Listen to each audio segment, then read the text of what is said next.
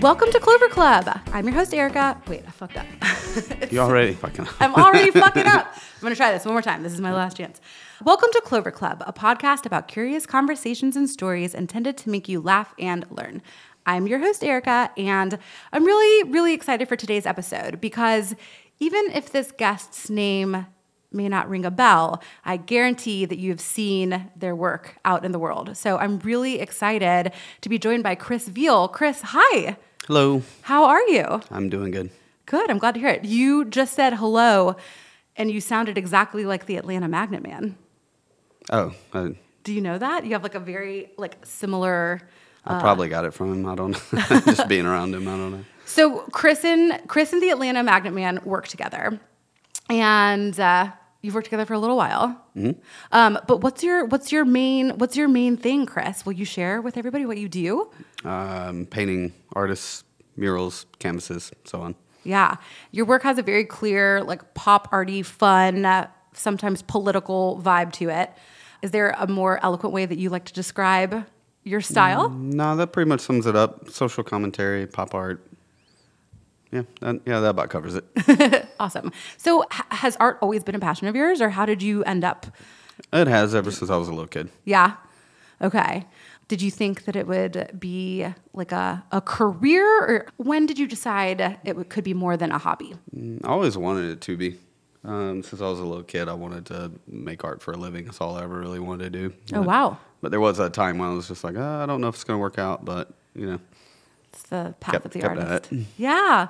So I think a lot of parents, there's like a big chunk of time where their kids bring home artwork and it's like, put this on the fridge, Mom. And it's like, oh, God. Was your work always good? I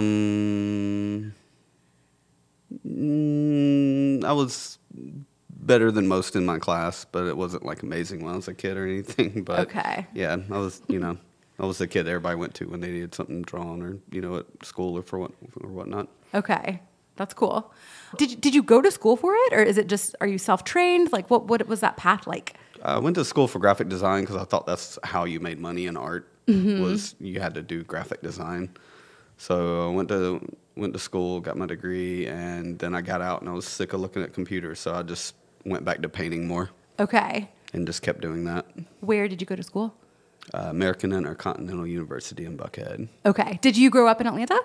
Milledgeville, Georgia. Ah, okay. Did you come into Atlanta for school, or Buckhead, but Nah, I came up here because at the time I was like partying a lot, and just like Atlanta was a lot better in my hometown as far as like, fun. Fun when I was 17. So I was just like, I'm going to move to Atlanta. So I wasn't going to go to Atlanta, and then I wasn't going to go to school when I first came here. But then, after a few years of partying, I was like, I got to do something with myself. So I was like, I'll go to school, but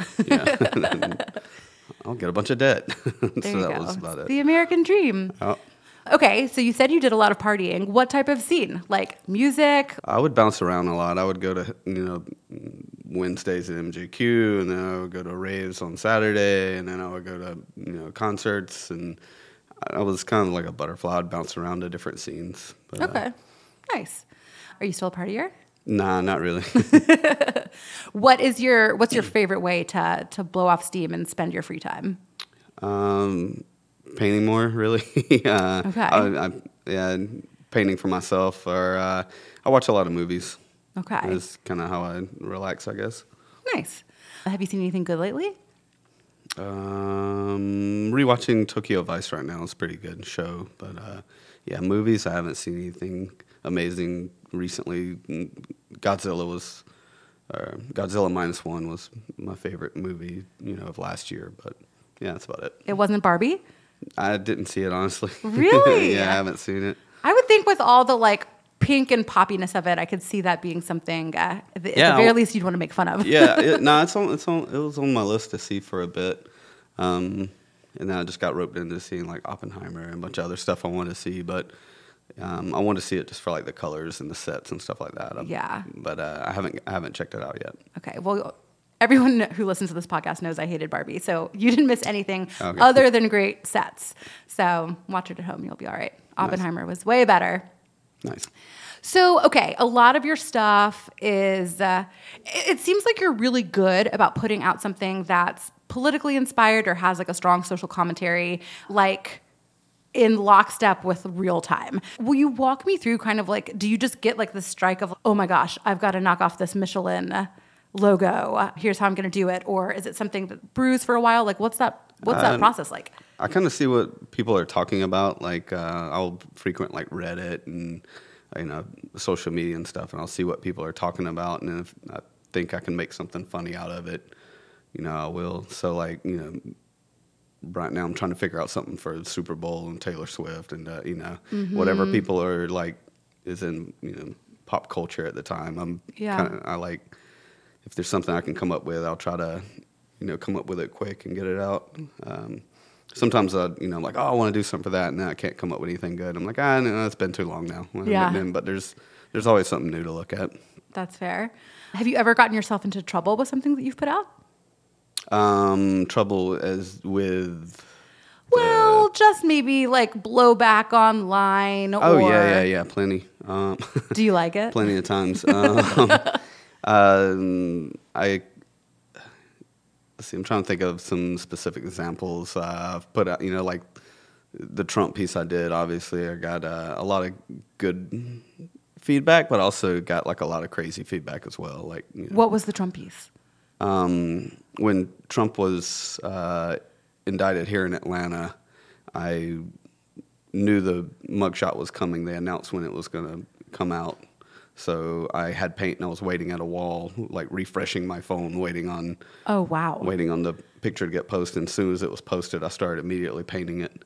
That's amazing. And so that was the most recent one that I kind of got some. I guess I got blowback on it from a lot of Trump fans and stuff. So.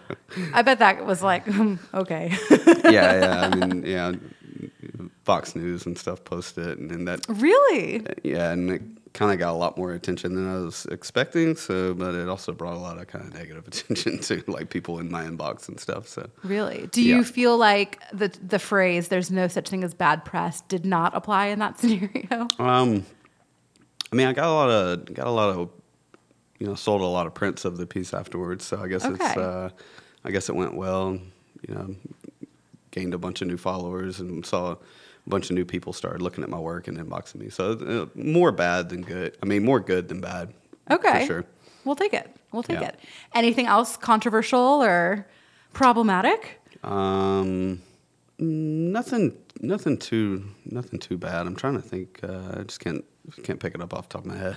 But, that's okay. Yeah, nothing that really sticks out that like where people. I mean, there's been like a couple of things like I'll do like my traffic piece on Boulevard. I have a piece where it has like several girls depicted crying, and it says this traffic I'll never get home. And the rush hour 3 to 9 or whatever it says. But I've had a couple of people like message me and be like, "Why do you depict girls crying?" It was just like, well, this it's just how the image came out for that one because they were crying because they couldn't get home. But so I've gotten a couple of messages like that. But I think it's just people that misunderstand stuff. So but they wanted men to be crying in traffic as well.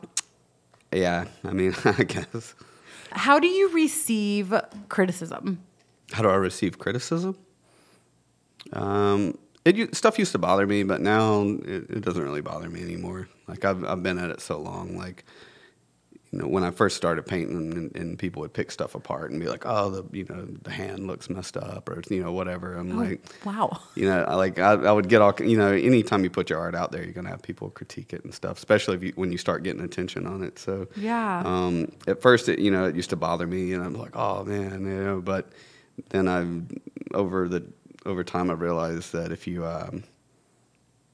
it doesn't take a lot of comments to kind of bring you down. Mm-hmm. You can get like 1,000 good likes and comments, and I love it, and then one comment can cancel out all that. And I was like, nah, that's not a good ratio. Like it's true. It's not the golden ratio. If only 1% of the people look at it and have something bad to say, then I think I'm still doing pretty good. So it doesn't bother me anymore. That's good. I think too, if you don't have a couple haters, you're boring. You're playing it too safe, right? Yeah. Yeah. You need a little bit of that to put some fuel in the tank. Yeah. Yeah. It doesn't bother me anymore. But yeah, like I said, when I was first starting out, stuff would keep me up at night. But used to it now. So. Yeah, that's fair. That's fair. Do you have any advice for people who are considering art as a career? Skip that first part that I just mentioned. Don't let the stuff bother you. If you dive into it and you get some negative feedback, don't worry about it. Just keep painting as long as you enjoy doing it. And let's see, other advice. Just work really hard. Everybody wants to do what they love, and a lot of people love doing art. So yeah, if you want to, I hate to spit a bunch of hustle culture grind set stuff, but that's honestly what it takes to make it as an artist, unless you're extremely lucky. Yeah. So. Well, and luck doesn't come overnight, right? So it's like you've got to grind until it looks like you're just lucky and you can be super selective. Yeah, it didn't for me. So will you walk us through what's a typical day or week, or what does that hustle look like for you in your world? It changes week to week, depending on what I've got going on. On some days I'll wake up, I'll get up at sometimes, as early as 5 o'clock in the morning, 4:30 in the morning, get up, go to the gym for a little bit. From there, go eat breakfast. Then I'll sit and draw sometimes for, an hour or two, relax a little bit, get up, check emails, respond to emails, go to meetings, look at walls, go work on a wall, work on a canvas all day, and then at night,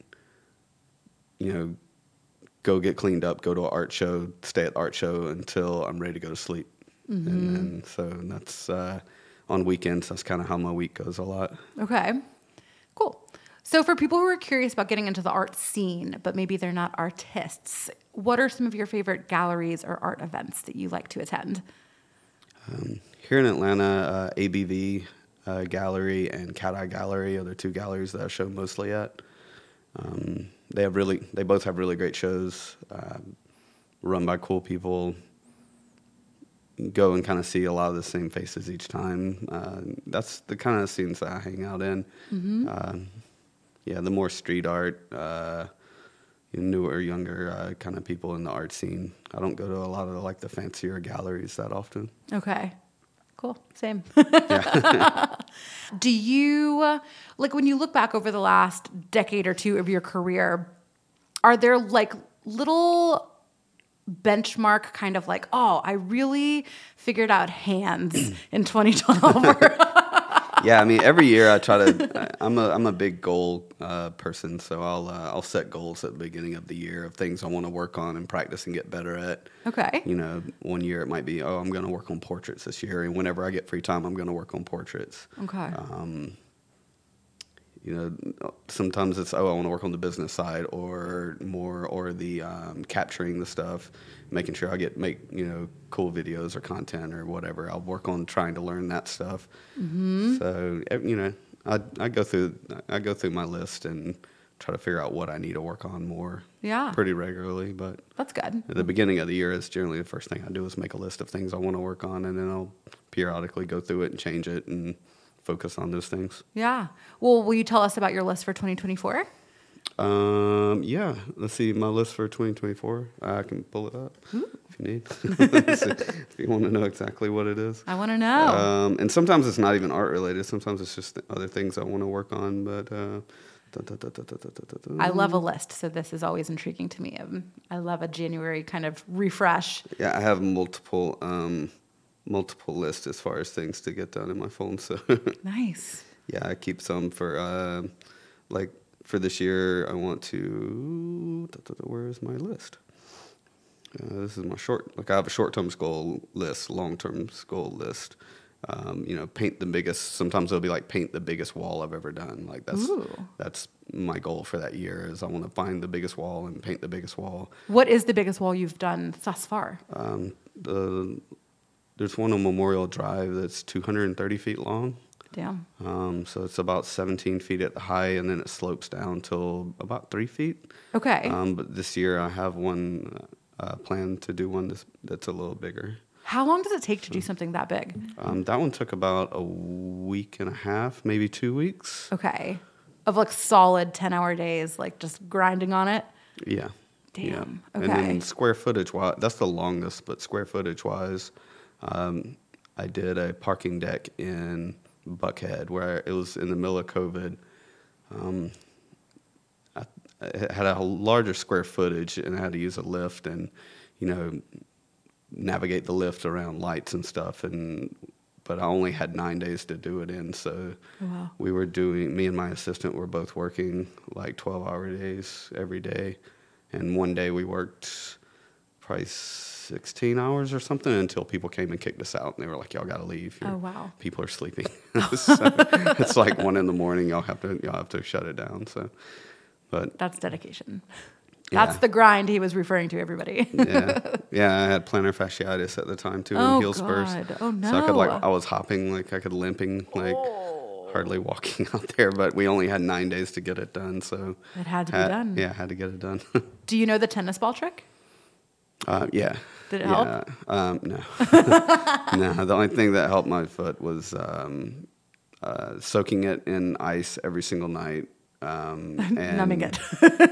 and a lot of stem cells.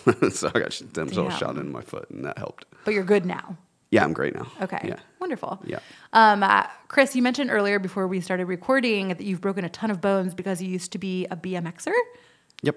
Yeah, I rode BMX a lot as a kid going into my 20s, and throughout my 20s, I rode BMX many hours a day, probably 4 or 5 hours a day most days. Oh, wow. Okay. Yeah. Like competitively? Yeah, I would travel I competed at expert class, and I would travel around and, to BMX contests and stuff with my friends, and cool. Yeah, take road trips and, ride in other cities and all that fun stuff. What an awesome, vehicle to travel. You know what I mean? Yeah, but it kind of sucked, because you got to take a bike up, when you're traveling on a plane, you got to break the bike apart, put it in a bag, hope security doesn't find it and charge you extra for it. I mean, it was kind of hassle, but it was really cool to get to travel around and make friends in that scene. And I'd see them in Pennsylvania, then I would see them in New Orleans, and then I'd see them in Tennessee, and you'd see all the same people gathered around in different cities. So yeah, it's it's much like the art scene. It's a big community, but everybody kind of knew each other. Yeah, I love that. Okay, so you're in the BMX community, you're in the art community. Are there any other hobbies that have led you into these wonderful communities? Yeah, I actually got a lot. I got a bunch of hobbies. Tell us about your hobbies. And I push them hard when I get into something. I kind of obsessive. I'm kind of obsessive about them. Same. I love playing pool. Oh. I play a lot. I'll play a lot of pool. I grew up in a pool hall playing pool. Okay. But art's kind of consumed me for the past 7 years. That's it's kind of taken over everything. So. Okay. Do you find that the business side of things came naturally to you? Not really, but I did recognize pretty early on. I'm like, okay, you can be the best artist in the world, and if you can't handle the business side or the communicating your work to people, then you're not going to get anywhere. I know some amazing artists that can't really sell that much work. Yeah. And because they don't know how to talk to people, they don't know how to, get in those rooms and meet people, and, I don't even think most of them care. They're true artists. They just live to want to create the art, and that's all they care about. But if your goal is to sell art, it doesn't really translate very well. You have to have the social side. You have to get out and meet people and shake hands and stuff. Yeah. Because otherwise, and I know some people that are terrible artists that can sell a ton of work because they're really good at talking to people. Yeah. So I try to balance and try to get in the middle ground and, really focus on my art, but also try to handle the business side stuff of things too, and getting those spaces. Yeah. Do you have any tips or resources, or were there any ahas earlier in your career where you were like, okay, fuck, I gotta lock in on this? I'm going to start doing things this way so I can really start making some money off of this? Or was it kind of organic? I guess it was kind of organic. There's, I don't have any like aha moments for me. I mean, everybody seems to be different. I've seen people dive in and seem to come out of nowhere. I mean, I've been in Atlanta painting a long time, so I've kind of built my following over time here and met people over time. But and then sometimes people will pop up and they're, a year later they're like where I felt like I was like, 10 years later. Yeah. So I don't think there's any, just, try to be real with it, and don't like try to force yourself on people. So like sometimes people are like come to me and I'm like, oh, how do I get in this gallery? I've messaged them 100 times. I'm like, yeah, that's not how you get in that gallery. You can't like cold call people that much. It becomes an annoyance, and that's most galleries. They want to already see you doing stuff and see you, selling pieces, because the goal of galleries is to sell pieces. So Sure. If they see you're making moves, if they see you're selling work, they'll come to you. Okay. That's great. Good to know. Is there anything that people would be just like shocked to learn either about you or about just like the life of an artist? No, I don't think anything super shocking. I'm kind of really a boring guy. I paint a lot. I'm kind of a homebody. I stay at home a lot now. I paint, and that's really all I do, and all that I kind of think about most of the time is just like making work and whatever my next project or current project I'm on. That's kind of where my mind is. But It's all consuming. yeah, it really is at this point, and probably to a bad point. Like I started like really diving in to art like pretty heavily about 7 years ago, Okay. 7 to 8 years ago. And at the time I did it as a distraction, and I'm like, okay, yeah. And now it's just like routine. I paint a lot. That's what I do. Yeah. That's great though. Yeah. You obviously enjoy it. Works and for you're me. good at it. So yeah. That's yeah. all that matters. Well, Chris, will you let people know where they can find you and your work? You can find me on Instagram at CAVeal.